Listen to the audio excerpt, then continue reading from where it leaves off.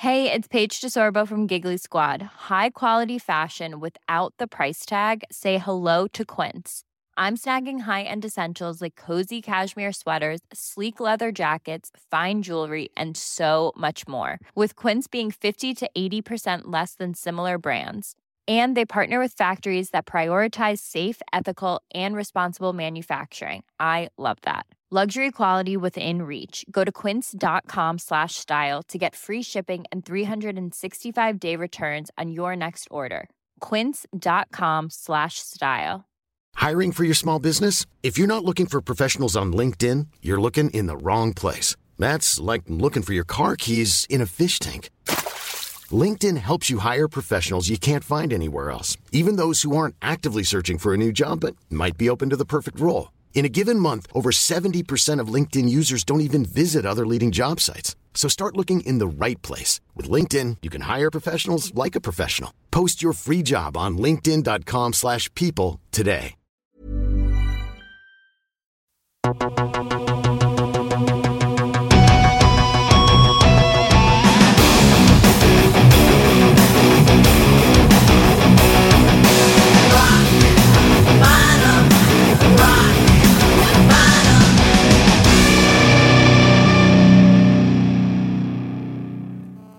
God dag och välkomna till ännu en rockpodd. Det här är inte vilken rockpodd som helst. Det här är Rock Bottom med mig, Anders Tengner, och Erika heter jag. Den vackraste av oss. Nu var jag snäll. Du pratar om dig själv nu? Nej, jag pratar om dig. Tack så mycket. Det är mycket snyggare än vad jag är. Du brukar alltid göra någonting okontrollerat och ofiltrerat när det gäller mig. Vänta bara. Ja. Jag blir så chockad att du säger någonting snällt. Det är några så här märkliga kontaktannonser eller som du brukar hålla på med eller något annat pinsamt. Ja, du bäddar ju som du ligger. Ja, ensam. Idag har vi tyvärr ett tråkigt besked, ska vi kanske säga. Antingen beror det på att vi är fullständigt otekniska. Så kan det vara. Eller också är det divine intervention som inte ville att det skulle bli som det blev. Men vi gjorde alldeles nyligen en intervju med Eric från det fantastiska bandet Testament. Yes. Ett av de riktigt klassiska av de här lite tuffare amerikanska banden. Det var ju lite grann Anthrax, Metallica. De slogs ju där. The Big Four. Ja, The Big Four. Och de var här och de är still going strong. Och vi sitter och pratar med honom. Turnerar på Brotherhood of the Snake-plattan. Precis. Och vi gjorde en fantastiskt bra intervju. Ja. Men våran inspelningsutrustning ville inte riktigt hänga med. För första gången. Så att när vi kom hem och lyssnade på det så var bara andra kvarten av den här halvtimmen inspelad. Den första fanns inte på kortet. Nej, fanns inte på kartan. Nej, och det är ju ingenting vi kan göra någonting åt, för vi kan ju inte göra om det. Så att kvällens, eller dagen ska vi säga, det låter alltid bättre att säga kvällens, för att det är liksom rock'n'roll är mera kvällsgrejer. Men man får helt enkelt bara dyka in i en intervju och lyssna på Erik, för han har mycket kul kvar att berätta. Vi snackade om allt möjligt. Vi frågade om till exempel hur många medlemmar Testament hade haft. Ja. Det visste vi. Ja, vi visste det. Men han hade inte riktigt koll, för att ett tag där i början på 2000-talet så bytte de ju medlemmar som du bytte trosor. Minst en gång i månaden. Ja, där kom den. och då är det lite svårt att hålla reda på det, hur många det var. Men 23 stycken medlemmar har kommit och gått. En del har kommit tillbaka också. Ja. Så, och han berättade också om det här när de startade, att de var influerade av det var både Black Sabbath och Deep Purple och även samtida band då, som Metallica och sånt som de började lyssna på. Att det rådde någon ganska kaxig stämning i San Francisco och det området. De supportade ju varandra, alla de här banden. Det gjorde de. Och att det var ett sound som precis som Seattle-soundet kom. Som man kunde knyta det här soundet till just the Bay Area, som de säger. Att det är San Francisco-soundet. Och om det beror på att det jämt regnar där, det vet jag inte faktiskt. Nej, så pratade vi om The Ritual, albumet från 92, som var en stor kommersiell succé. Och frågade vad var det som gjorde att den blev så populär. Och då svarade Eric ungefär att de satte ett litet mål att de skulle bli kommersiellt stora. Och att det där var något som orsakade lite slitningar inom bandet, för att man måste vara true. Och samtidigt så ska man ju, som man sa, kunna betala räkningarna. Ja. Så då gjorde en liten kompromiss. Ja, precis. Men det var ju bra. Det blev mycket bra. Vi kliver in i den här intervjun då. Då har vi pratat om just det här med medlemsbyten och han ville få tillbaka sin gamla gitarrist. Gitarristen däremot, han var inte så intresserad. Han hade fått för sig att han skulle bli en seriös jazzmusiker. Så han stod nere på någon jazzklubb och lirade någonting dissonant. Och medan publiken stod och skrek Testament, Testament! Och då så kliver Eric in där och säger, kan du inte komma tillbaka till bandet? Ungefär där kommer vi in i intervjun. Ja, så varsågoda. Här är Eric från Testament.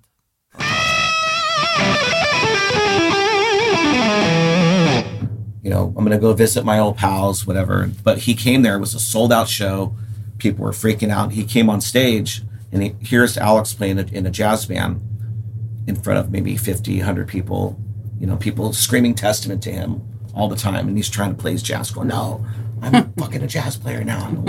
I don't do Testament. You know, he could never get away from it. Mm-hmm. So he went on stage, and people were freaking out.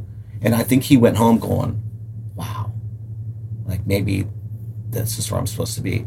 So a year later, we had another guitar change, and we were talking about who was going to be the guy. And I told Chuck, I go, unless we can get the original guys back, I don't want to do this anymore.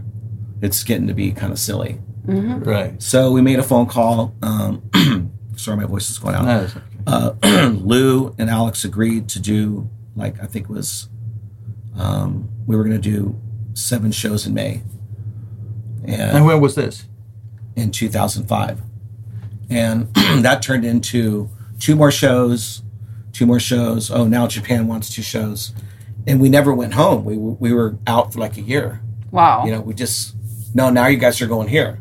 Well, now you're going here. And we just, before you know it was 2007, and then Nuclear Blast was showing up. We were in Germany, and, you know, I think we even inked our deal on stage. We stopped the show. We brought the contract out in front of the fans, and that was kind of cheesy, but no, that's we just wanted super people, cool. We wanted people to know that we were signing a record deal, right? Of course, you know, a new one, and then from there it was just like the rebirth. But was it like coming back to the old days after 23 members? At first, you know, remember we were playing Demonic, The Gathering, Low, all these. We were heavier again, but when we did the reunion thing, we went back and we were playing the older stuff.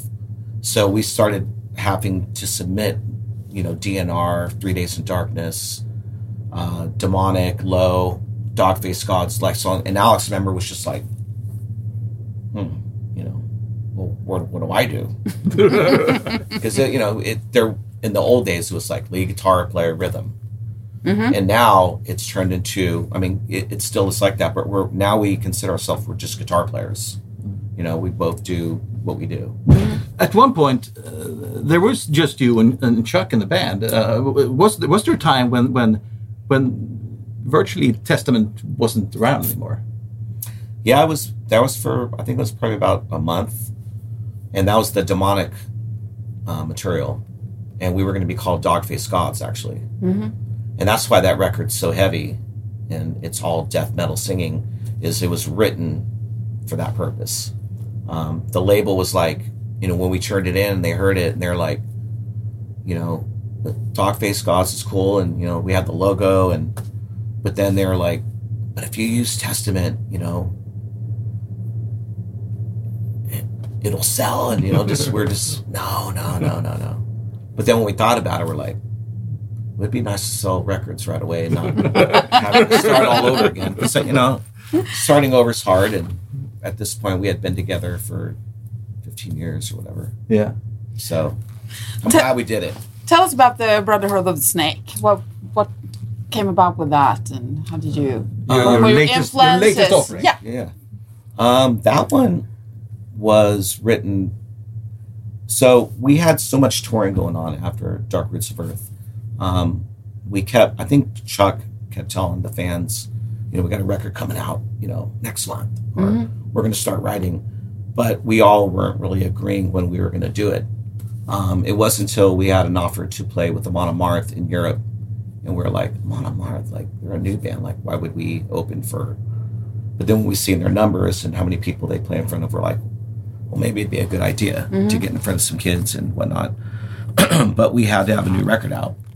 So try to schedule when we could write the record together.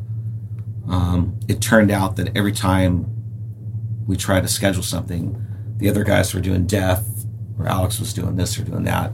So Chuck and myself kind of had to just write it in my bedroom with the ghost drummer and put it together. And I think it came out great. I mean, I love it. I love Neptune Spear and Blackjack. I think they're great songs. Yeah, I mean, so there was a lot of stuff that I had libraried, and I don't even remember having the riffs. I just would come home and press record and just sit on my couch and just, I knew I'd be recording for 10 minutes, but then after that, you start watching TV and I'm like, stop record, go to bed, do the same thing the next day, go on tour, come back a month later, press it, and I'm like,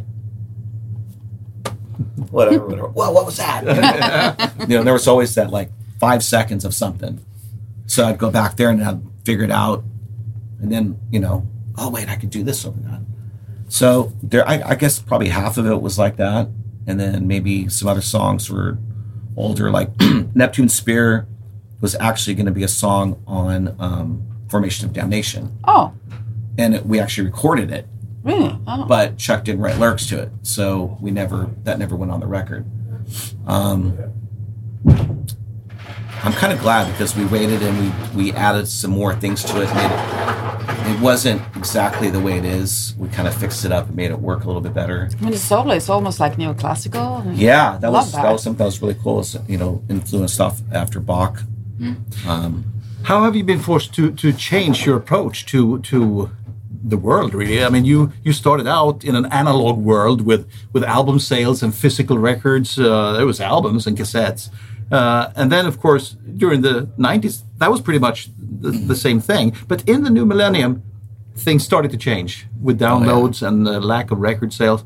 When you do a new record now, what is it you focus on to make sure people get it out and you can actually get paid for what you're doing? Well, we do the same thing as we normally do. We just try to write good songs and be a fan of what we're doing. Not think of like, is this going to sell?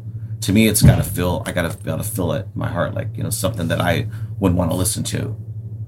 I'll take the tape and listen to my car driving. If I don't like it, then I'm not going to bother with it. So, and I usually don't introduce a riff to anybody unless I like it. Even if maybe they go, "Hey, what was that you played?" And if I don't like it, I'm going to go, "No." But it's got to come from the heart, I think, music. As far as the other stuff, what you do after, I think we're all still trying to figure that out. What's the incentive for fans to actually buy a record rather than just listen to it on Spotify? Well, I know metal, especially Nuclear Blast, is they're putting vinyl out again, and they're having bundles where you get a T-shirt, special artwork, and that's the one thing about metal is art is a big part of a record. Telling the story visually of what the song's about. I think that's important, especially like the older records that we used to listen to, like 2112 or Kiss or any of that stuff. Just looking at the cover and then listening to the music, you're just like, wow, this is cool. And then you got commercial music, like you got the Cars. You look at those record covers, it's like boring. It's like Andy Warhol, whatever his name is. See, I don't even know his name. Kind of art. I mean, you can't sit there and look at it and listen to the song because you're not going to do that. It's more you're in the elevator. I think the Cars had an album with some pretty hot chicks on the cover. Well, yeah. If you can make it out of the bathroom. But what about social media and your interaction with the fans today, which is much easier now with the tools that weren't available back then? Yeah, there's good stuff and bad stuff. So that's what, I guess a lot of people are trying to, there's Instagram now and, tweeting and all that kind of stuff. And you do all that? I do Instagram. I have Facebook and tweet, but I don't do those. I don't have time. I do Instagram. That's fun. I like to do that. So we always finish off by asking about your cringe song. But if you have any ideas, let me know. Absolutely. Yeah, the cringe song. Yeah, a song that you love, but that's not. You wouldn't really admit it in an interview. It's not something that's really something to be proud about. It's not Could be kosher. something- No. Well, then why would I tell you that? Well, because we I'm ask asking everybody, very nice. and it gives a new dimension to the people. Pretty please. It can be something from your childhood, perhaps, or a silly commercial or something. Just a song that it's kind of cheesy. But So that something you like. that I really like, though. Yeah. You really like it, but it wouldn't be, Yeah, everybody would go, bit- what? well, yeah, Yeah. you like that song? Well, I like Little Uzi Vert. He's a rapper. It's a song called Little Mammy. It's pretty cool. Okay. So yeah. there's Yeah. that one. Look that up. do you just when you listen to music today, have you broadened your horizons, so to speak? Have Well, you I started have- to listen to other stuff than you did 20 years ago? Well, yeah, I have kids, so 14 and 19, and they listen to a whole different thing of music, and just I see how their friends react, and Snapchat shot or whatever it's called, just where they're talking and what they're listening to. So I give it a chance, listen to it and see. Most of the time, I get really upset and go, "This sucks." Don't you understand? This sucks. You can almost draw it out, like some guy jamming like 21 hours of rehearsing a day, and years of practicing, and 6-minute epic song, and just a lot put into it. Then you got the fan, they're like meh, and then you got this really good looking kid plays two chords, and he's talking about some girl, and everybody's going yeah, and you're just like, what? It is crazy. We're Do you getting see, old. do you see the successors of the classic bands who are now in their 70s? A lot of them, and people are saying, there's no future for hard rock. We don't see those arena bands coming from the I new. I mean, certain areas like where I live, Sacramento, I think like hip hop's really big. But then if you go to like here, Sweden or something, I think hard rock is very alive. Mm-hmm. But the youth is definitely, they need to be schooled a little bit, and I think it'll come around. I've seen it go away, come back, come around. There's going to be some kid band that's going to come out and do kind of what we're doing, but they're going to do something. I don't know what they're going to do, but they're going to put a twist on it, and it's going to be killer. Mm-hmm. And we'll be proud and go, thank you. Have you recently heard any band that really, wow, that's a good band? Well, I mean, there's a lot of bands that I think are great, but not like brand new. I was thinking the younger kids who are actually doing rock, but in Not their rock, way. not rock. No, I mean, let's see. Do you know any? Let's think about it. Well, I'm pretty stuck in the 70s myself. yeah, me too. I was listening to the Eagles in my car, and my daughter was listening to it, and she was kind of singing along, and I was like, man, there's no more music like this anymore, where it's just so good, melodic, and even the solo. I forgot how good the solos were. Stunning band. Just Eagles. like really good melodic, almost like it could be in Merciful Fate. Mm-hmm. Just thirds, and just like I didn't even know that lead was there actually. Right. So to finish off, is it as wild and crazy in the tour bus these days as it was in the 80s? Of course not. We got the internet. Thank you so much. Thank you very much. Thank you.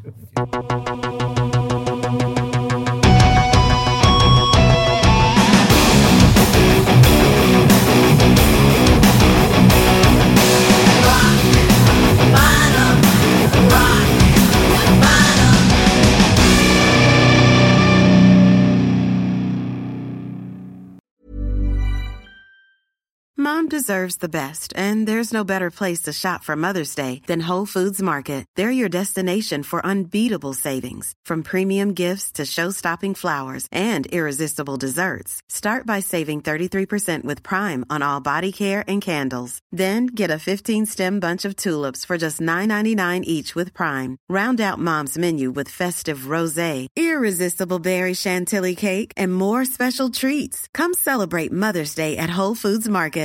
Imagine the softest sheets you've ever felt. Now imagine them getting even softer over time. That's what you'll feel with Boll & Branch's organic cotton sheets. In a recent customer survey, 96% replied that Boll & Branch sheets get softer with every wash. Start getting your best night's sleep in these sheets that get softer and softer for years to come. Try their sheets with a 30-night guarantee. Plus, get 15% off your first order at bollandbranch.com. Code BUTTERY. Exclusions apply. See site for details.